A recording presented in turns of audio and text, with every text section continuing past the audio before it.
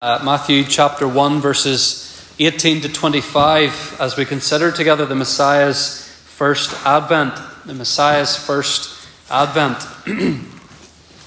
Well, many of you will at some point in your education or maybe even in your career, you will have written a thesis, a purpose statement, and then you'll have had to do research to explore your thesis and hopefully to back it up and hopefully find plenty of evidence to support it. A thesis, of course, is a statement declaring that you believe something to be true and that you're now going to set out to prove that something is true.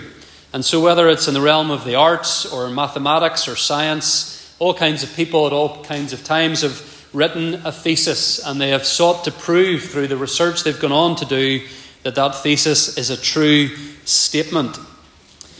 Well, in Matthew's Gospel, in Matthew chapter 1 verse 1, which I've already mentioned this morning, but Matthew chapter 1 verse 1 is really Matthew's thesis. It's his purpose statement in writing. He is setting out to prove to us by everything that he's said, all the information that he's gathered together and all the evidence that he presents to us, that Jesus of Nazareth, as he came to be known during his time on the earth, Jesus of Nazareth is in fact the Messiah. He is the one long promised to God's people in the Old Testament. He is the fulfillment of God's promises to Abraham and the fulfillment of God's promises to David. And it's important to appreciate as we make our way through, particularly these opening two chapters of Matthew, which in many ways are so familiar to us and yet perhaps in other ways are not as familiar as they should be. It's important as we make our way through these chapters to appreciate why this material is here. The genealogy and the account of Jesus' birth and the account of the Magi who came to see the infant Jesus and the account of his having to flee to Egypt, which is the story that often gets overlooked in the midst of these birth narrative stories. Why has Matthew included all of these things? He has 31 verses of text that we don't have anywhere else in the Bible. And we want to ask, well, why is it that Matthew has put them here? He hasn't just provided a string of great little stories for the Christmas season. As I was reading, there's a very funny, if not at times irreverent, book called A Christmas Cornucopia, which kind of explodes a lot of the myths around the origins of Christmas in a very, at times very funny and playful way. But one of the things that the writer of Christmas Cornucopia says, for hundreds and hundreds of years there was no such thing as Christmas. And then Jesus was born in Bethlehem, and for hundreds and hundreds of years there was still no such thing as Christmas. It was something that came along a lot later with all kinds of different traditions and man-made significance read into it. But nonetheless, why is it then, if Matthew didn't intend to provide us with Christmas stories, why did he include each of these passages that we have at the beginning of his gospel? He's included them, friends, as part of the proof to prove his statement that Jesus is the Messiah.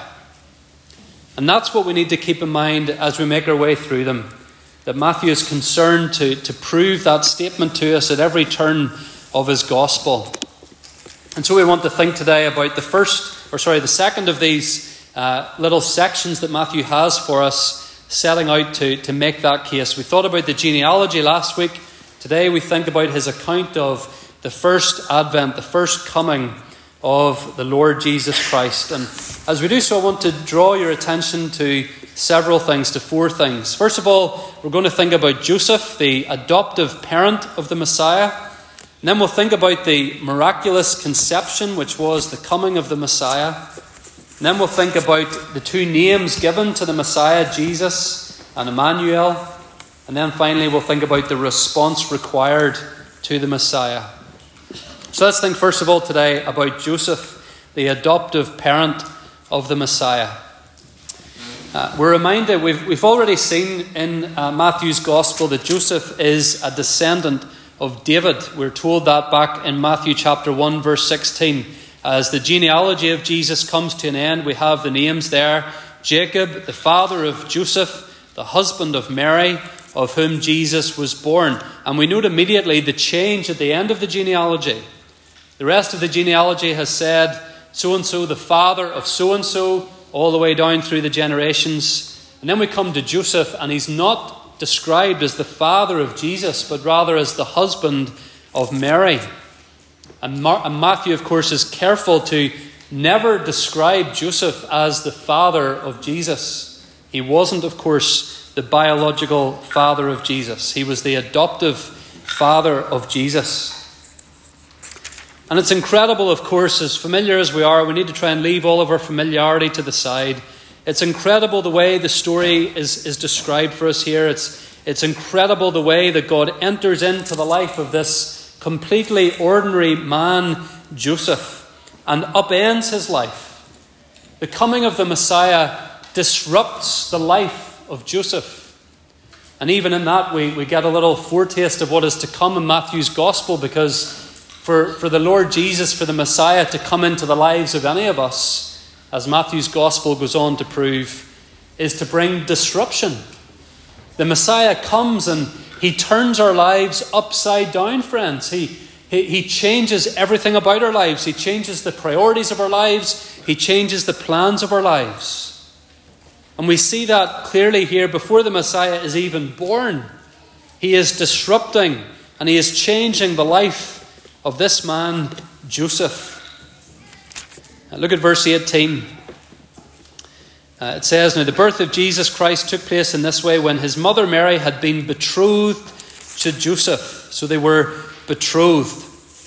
I explained betrothal a few weeks ago as we were making our way through Revelation, but just again to briefly recap it in case you weren't here. Betrothal in that time and place was a much more solemn and binding situation than our modern custom of engagement. Engagement in our culture, you can still, if you have to, the engagement can be broken off. There's still that opportunity to decide that it's not the right thing if that's the case, and there won't be any legal penalty if an engagement comes to a close. But that wasn't the case for a betrothed couple in Joseph's culture, in the Jewish culture. The parents would arrange for the marriage. Usually the parents of the groom would choose a bride for their son. And so there would be a sort of a prenuptial agreement, to put it in modern language, would be drawn up. Eventually, at some point, there was a legal ceremony. Now, they weren't made husband and wife, but at that legal ceremony, the families committed to what they would provide. Contracts were drawn up. And from that point on, the betrothal could only be ended by the legal process of divorce. And of course, it would be a very shameful and scandalous thing for a betrothal to be broken off by means of divorce. And Joseph and Mary, of course, here are at that stage. They're betrothed. They haven't yet come together, we're told, as husband and wife, although even betrothal was so serious that sometimes people would start to refer to you as husband and wife, even though you didn't live together yet and you hadn't consummated the marriage yet. And so Joseph and Mary are in a very serious legal commitment.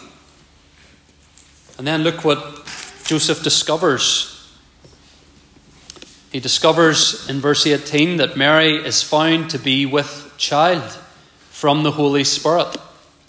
And it says in verse 19, "Her husband Joseph, being a just man and unwilling to put her to shame, resolved to divorce her quietly." Joseph here is on the horns of a dilemma. Where it says there that he's a just man, that really means that he is a law-abiding man.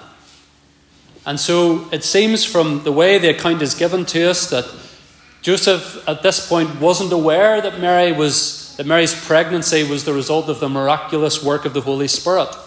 We don't know if she had tried to tell him and he simply didn't believe her. But at this point, Joseph believes that according to the law, he has to break off this engagement or this betrothal.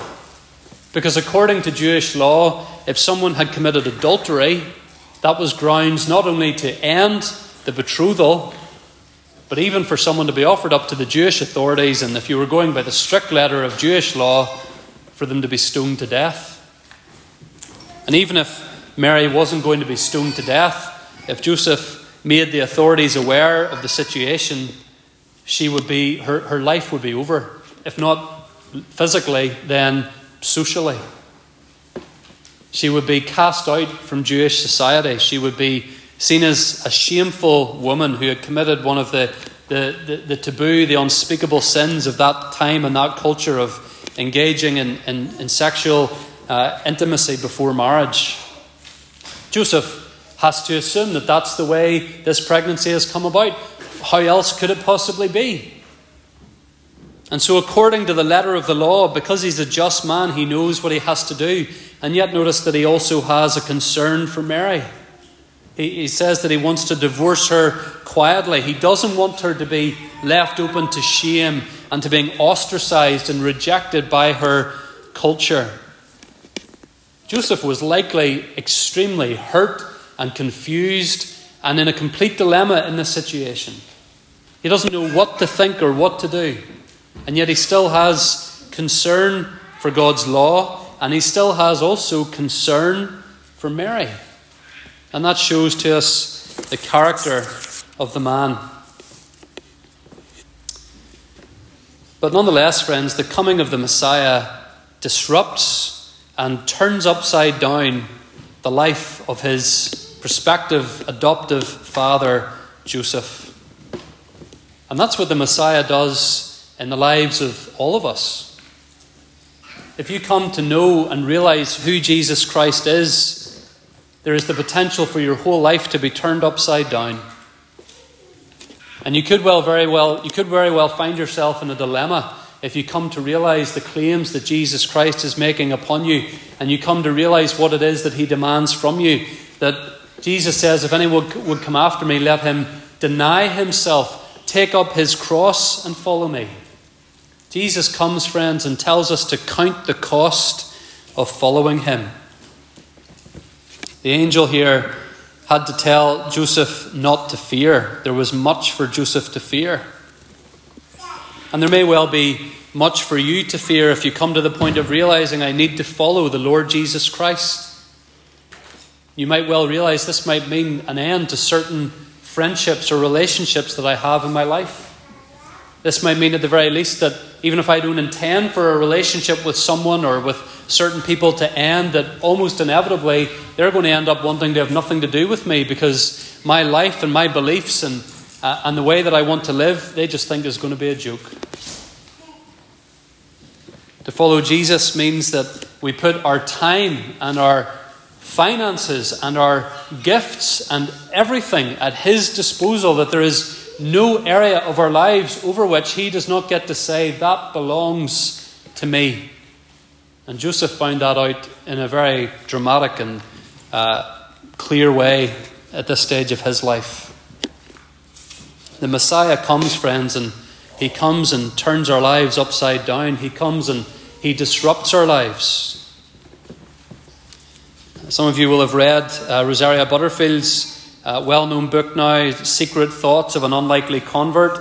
The story of how this woman went from being in the LGBT lifestyle herself and a spokeswoman for it, passionately believing in all the worldview that goes along with the radical extremist LGBT agenda. She went from that to being converted and now today is a pastor's wife.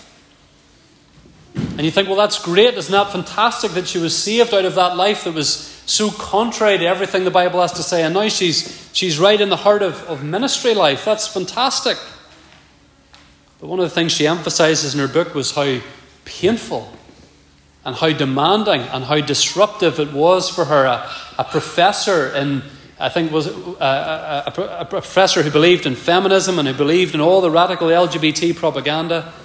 I think she uses the word at some point that her life was a train wreck as a result of realizing that she needed to bow the knee to the Lord Jesus Christ. And so the Messiah comes into our lives, friends, and he disrupts and he turns things upside down. Sinclair Ferguson, commenting on the dilemma that Joseph found himself in, says, the man God uses, he often first bruises. The man or the woman that God uses, he often first bruises. It's going to cost us to follow the Messiah. It's going to cost us to be faithful to him and to put him first in our lives. Have you done that? Are you counting the cost today? Are there areas of our lives that we're holding back from him and from his authority and from his plans in our lives. So first of all, Joseph, the prospective adoptive father of the Messiah. But then secondly, in this passage, we think about the coming of the Messiah. And the coming of the Messiah is by miraculous conception. Miraculous conception. Joseph has this dilemma to deal with. Mary is pregnant. They're not yet married. He can only assume, or perhaps at first didn't believe, that it could be anything other than that she has been unfaithful to him, with all the heartache and confusion that would have brought to him. But yet look how God intervenes. Look at verse 20. As he considered these things, and notice, by the way, that he does consider them. Some of us rush in at times. We can be guilty of panic or overreaction. But Joseph here, he takes time to consider things. And he says, and it says, as he did so, behold, an angel of the Lord appeared to him in a dream, saying, Joseph, son of David, do not fear. Joseph had a lot of fears, understandably so. But the angel says to him, do not fear to take Mary as your wife, for that which is conceived in her is from the Holy Spirit. It's from the Holy Spirit. Again, friends, Matthew is wanting to emphasize to us all through his whole gospel, and certainly in these early chapters, that Jesus of Nazareth and the claims that are made about him are true and trustworthy. They are not the imaginings of his followers. And one of the ways Matthew does that here, certainly in the very first few chapters, is the emphasis on supernatural communication, divine intervention from God in the lives of ordinary people. 6 times in the New Testament, in Matthew's Gospel, we see this word dream appearing. 4 times in these opening 2 chapters, Joseph is led by God. His actions are commanded by God via dreams. And in a sense, Matthew, he concentrates the mention of dreams and of divine communication in these early chapters to emphasize to us God's intervention in history. That this was not an ordinary state of events. That Jesus of Nazareth was not an ordinary man. This was God's sovereign initiative. This was God guiding the process of the Messiah coming into the world. Sometimes Christians will say, well, why doesn't God guide me like that today? That would be so handy.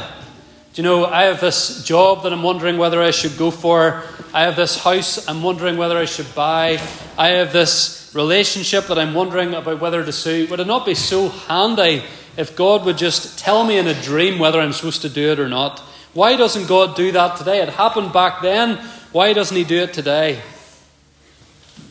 Well, for one thing, friends, God does still speak to us today, of course, through his word, his complete, perfect, inerrant word.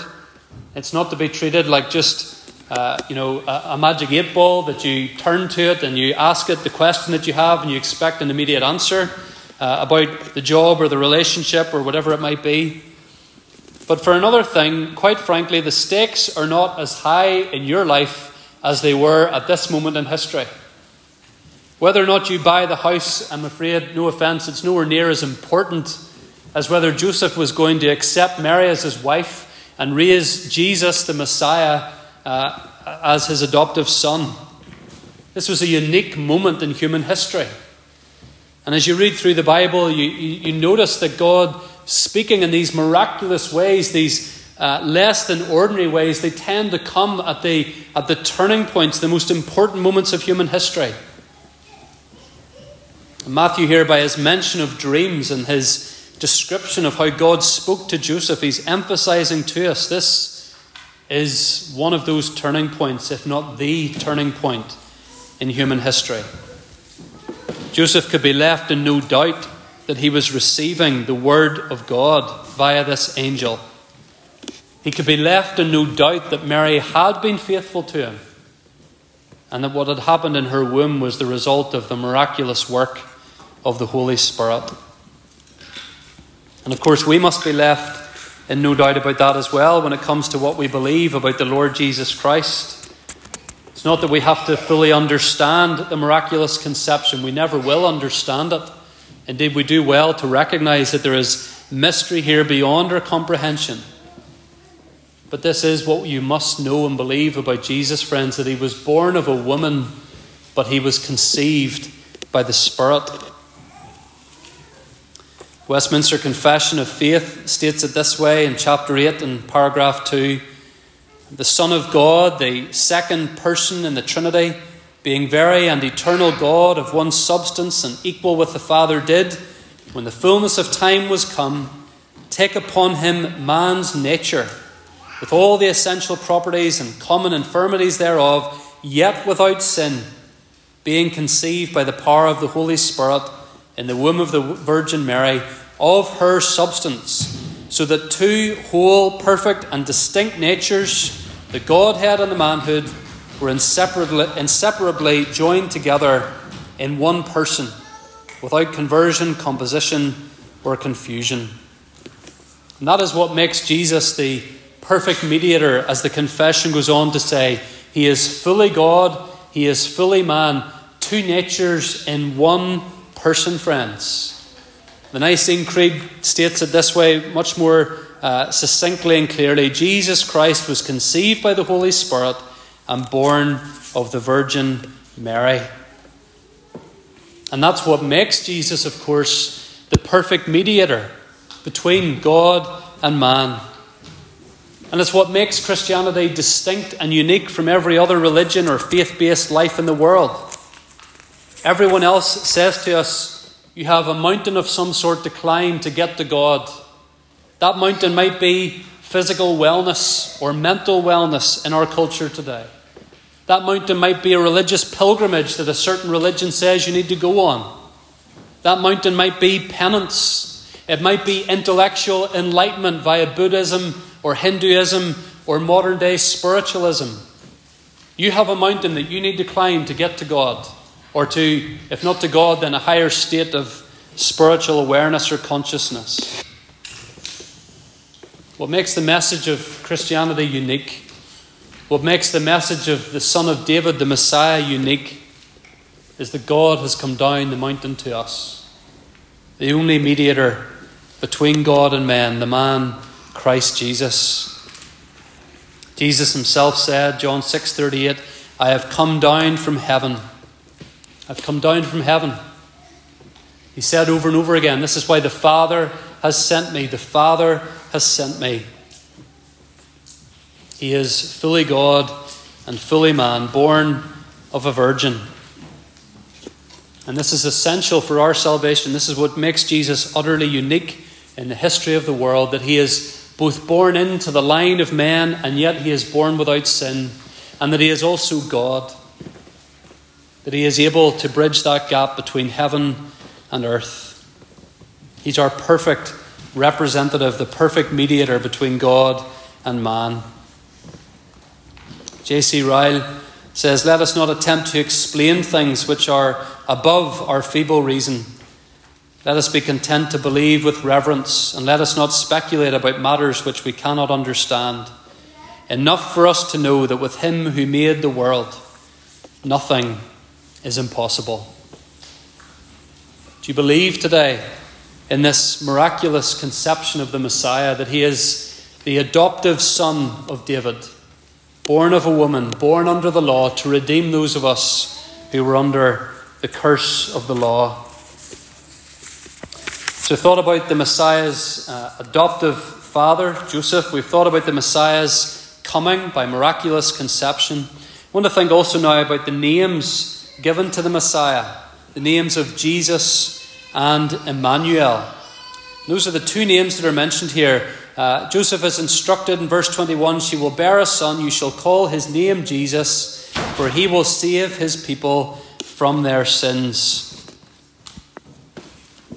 Every year, the most popular baby names in the United Kingdom, a list of the most popular names, are released.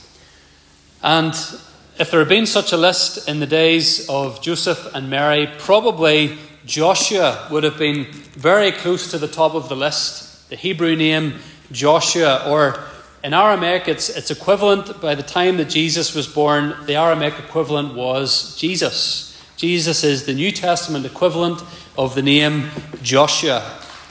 And it was a very popular name amongst the Jews in those days because it meant the Lord saves. That's what the name Joshua means, the Lord saves. And that's, of course, what the Jewish people wanted in those days. The Jewish people wanted to be saved. The question is, what did they want to be saved from? Well, they wanted to be saved from Roman occupation. They wanted to have their freedom back. For hundreds of years, by the time that Jesus was born into the world, the Jews had not been entirely free. They had had pagan nations ruling over them. Pontius Pilate, who of course we know well from the end of the Gospels, the man who in the end was the one to hand Jesus over to crucifixion. Pontius Pilate was an absolute pain in the neck for the Jewish people.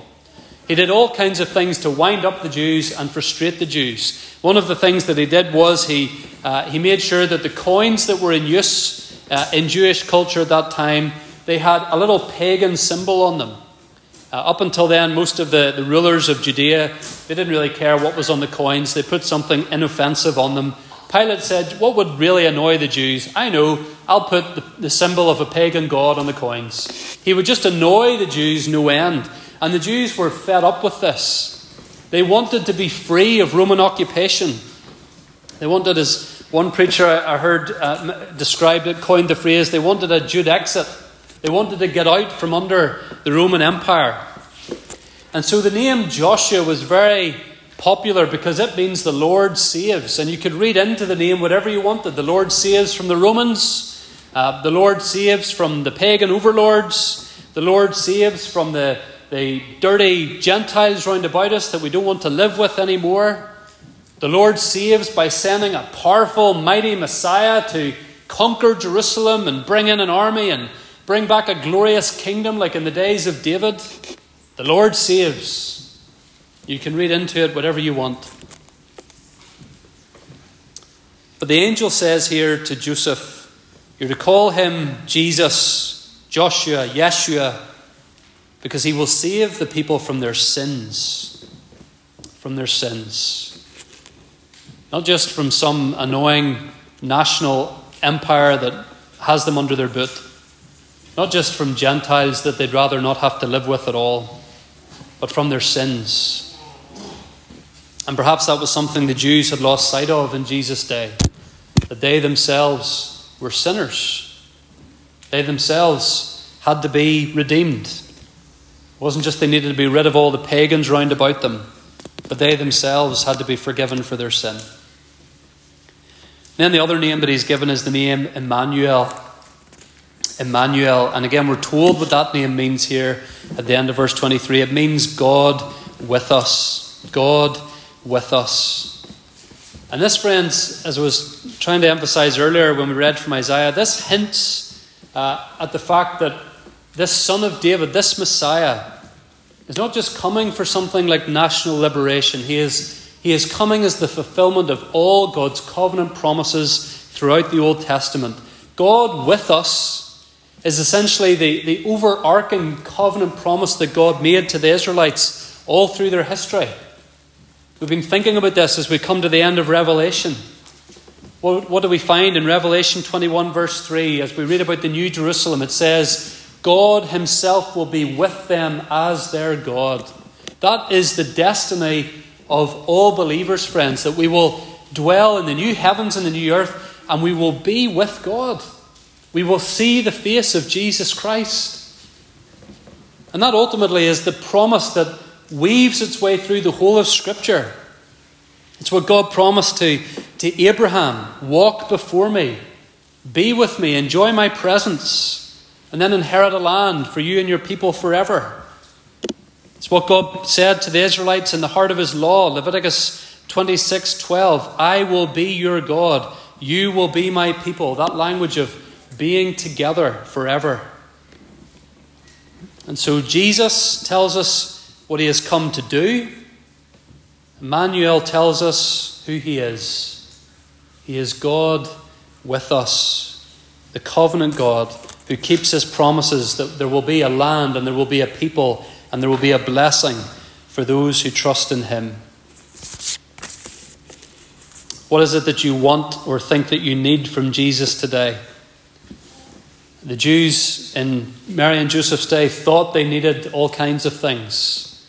And when they realized, as we'll see, and as you likely know from your own knowledge of Matthew's gospel and from the other gospels, when they came to realize what it was that Jesus was really claiming and what it was he had come to do, many of them turned their backs and didn't want to follow him anymore.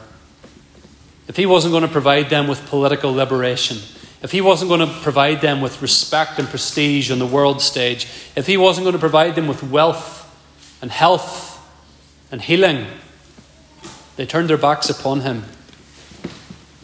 What is it that you want from Jesus? Some people come to him, would profess faith in the assumption that material prosperity will follow. There's all kinds of false gospels doing the rounds about that today. Some people would say, well, if I trust in Jesus, presumably all the other good things that I want will come along too. Family, solve all the problems I have with that annoying colleague, solve the health problems I have.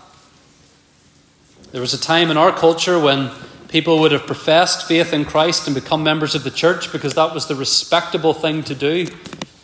And you got a bit of a pat on the back from your friends and neighbours as long as you were part of the church. Those days are largely over and coming to an end in Northern Ireland. Are you coming to Jesus because you'll think he'll do something for you? That you think he'll give you the respect or the power or the success that you want? Here's what Jesus will do for you. He will save you from your sins because you're a sinner in need of his mercy and grace. And he's also Emmanuel. He wants a relationship with you. The Jews, they just wanted some impersonal hero figure to come and solve all their problems. They didn't really need to know anything more about him than that. But here Joseph is told that the one who will come will be Emmanuel, God with us, fully God, fully man, who comes to restore that relationship that we had with God back in Eden. Again, we've thought about this in Revelation recently, that Adam and Eve, they got to walk through paradise. They were with God. And they lost that relationship through their sin. Jesus has come so that relationship can be restored. How do you respond to this Messiah who is both Jesus and Emmanuel? That takes us to the last thing just to say in closing today. And that is the right response required to the Messiah. The right response required to the Messiah. We see the response of Joseph in verses 24 and 25. Verse 24 says, when Joseph woke from sleep, he did as the angel of the Lord commanded him. He took his wife, but knew her not until she had given birth to a son, and he called his name Jesus. Notice the language very intentionally emphasizes he did exactly what he was commanded. The first thing the angel said to him in verse 20, do not fear to take Mary as your wife. What's the first thing he does when he wakes up? Verse 24, he took his wife. He does what he was told to do. Second thing he was told to do, in verse 21, call his name Jesus. And again, verse 25, he called his name Jesus. Joseph obeyed fully and immediately. He did exactly what he was called to do. The Messiah came in and disrupted Joseph's life before Joseph had even looked him in the face. But Joseph responded in wholehearted obedience. Ryle says that he is a beautiful example of godly wisdom and tender consideration for others. And we might add to that as well a great example of wholehearted obedience. He trusted and obeyed despite all the fears that he had, despite all the unknowns of what this was going to mean for him and Mary to raise the Son of God. Boys and girls, as we were thinking yesterday at Arrows, Joseph here takes up his shield of faith. Remember, we thought about the Roman soldiers holding up their shields so they could walk forward even without being able to see what was up ahead. That's what Joseph does here. He takes up his shield of faith. He doesn't have all the answers for what's going to happen next, but he believes and he obeys. And his obedience was costly. The Gospels hint at the fact that for the rest of her life, people made comments about Mary and about her purity. People made comments even to Jesus, and essentially used the words that you would hear people using today to call him an illegitimate son. Joseph had to count the cost.